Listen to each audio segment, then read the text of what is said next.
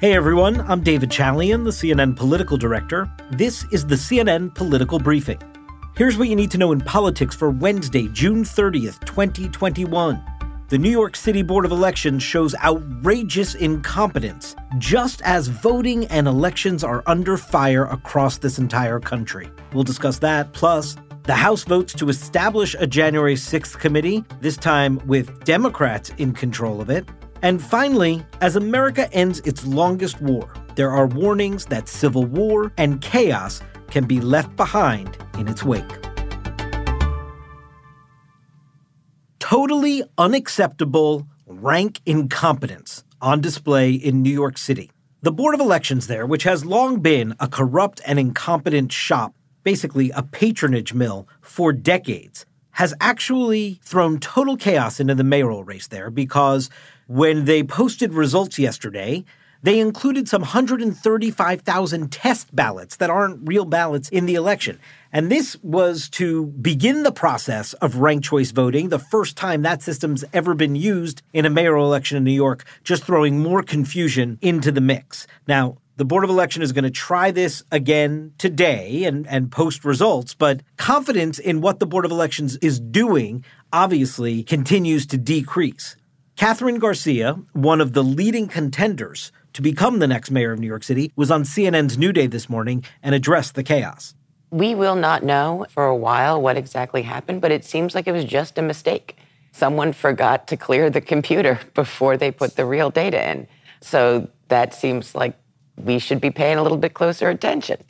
Eric Adams, the frontrunner who, after last week's initial preference results were reported, just the people who showed up in person on Election Day or in person early, and just the first choice that people put down, not any of the ranked choice vote tabulation. Eric Adams, he said, quote, "Today's mistake by the Board of Elections was unfortunate. It is critical that New Yorkers are confident in their electoral system, especially as we rank votes in a citywide election for the first time."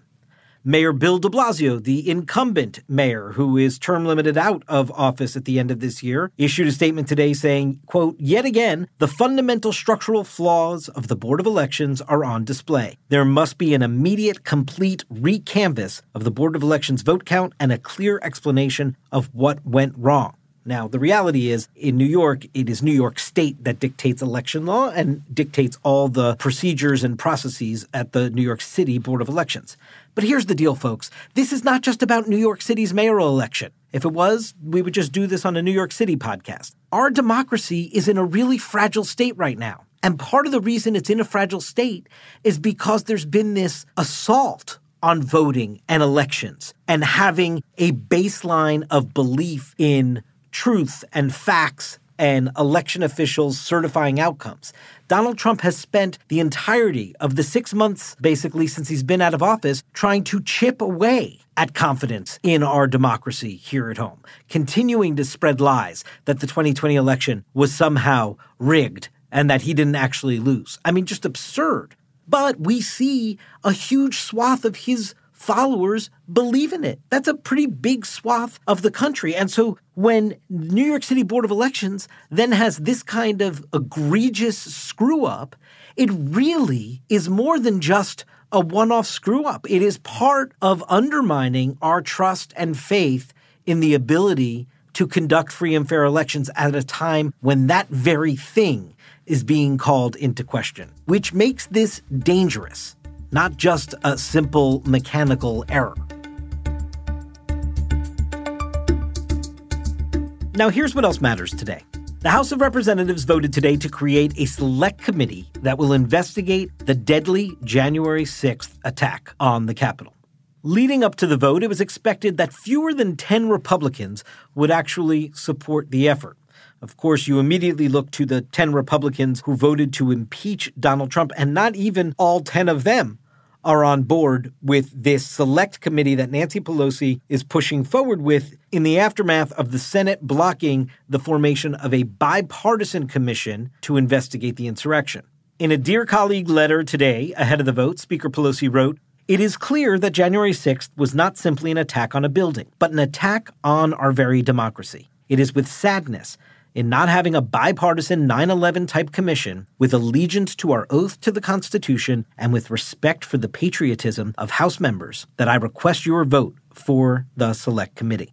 Now, Speaker Pelosi is going to have 8 slots on the committee that she can appoint. We'll have veto power over the 5 people that House Minority Leader, Republican leader Kevin McCarthy gets to pick in consultation with Speaker Pelosi. The Speaker has not yet said who she would appoint as chair of the committee, but Homeland Security Chairman Benny Thompson is certainly a possible candidate because his committee has already been investigating the January 6th attack. And after a lot of speculation, Pelosi, at the time we recorded this podcast, still hadn't said if she's decided to appoint a Republican to the Select Committee as part of her group of 8 that she gets to appoint. Today, Adam Kinzinger, a Republican from Illinois, one of the 10 who voted to impeach Trump, and a committed sort of non-Trump Republican these days, if you will, he stated pretty clearly he's going to vote for the formation of this committee, even though it's not his preferred option, and that if he was asked to serve on it by the Speaker, he would give that real consideration. Now, the benefit for Democrats politically is that if a Republican is appointed by Pelosi, she will be able to always point to a bipartisan effort. And when the committee is to vote on things, assuming that that Republican would vote with the Democrats, she'll be able to point to a bipartisan decision, even as the Republicans are eager to paint this entire exercise as purely partisan and Democrats' effort to try and hammer away at Republicans between now and the midterms over the January 6th insurrection. And finally today, as President Biden gets ready to wind down America's involvement in the war in Afghanistan, the top U.S. commander in the country, General Austin Miller, said that civil war in the region is a real possibility, and, quote, that should be a concern for the world. Rather than rethinking his choice to withdraw troops, President Biden remains unchanged in his thinking that the time to end the war has come, and that remaining there would actually put U.S. troops at heightened risk. Yesterday, aboard Air Force One, White House Press Secretary Jen Psaki told reporters that, quote, the decision the president made to withdraw troops from Afghanistan is consistent with his view over the last 20 years about the war. And while ending this war is one of the very few things that actually unites some progressives and Donald Trump supporters, President Biden is still sure to face questions about what happens next, especially for the millions of Afghans who thrived under its sponsorship of democracy and now face the very real prospect of living under a feudal Taliban. Those questions aside, President Biden and his posture could not be more clear. This is not a region of the world that the president wants to remain focused on, even with the attendant risks that come with withdrawing. The Biden administration is much more keenly focused on China and Russia and other geopolitical threats than they are in perpetuating America's longest war. That's it for today's political briefing. Thanks so much for listening. And please take a moment and be sure to follow us wherever you get your podcasts. We'll talk to you tomorrow. Over 37,000 companies have already made the move to NetSuite. Backed by popular demand, NetSuite has extended its one-of-a-kind flexible financing program for a few more weeks. Head to netsuite.com/briefing. netsuite.com/briefing.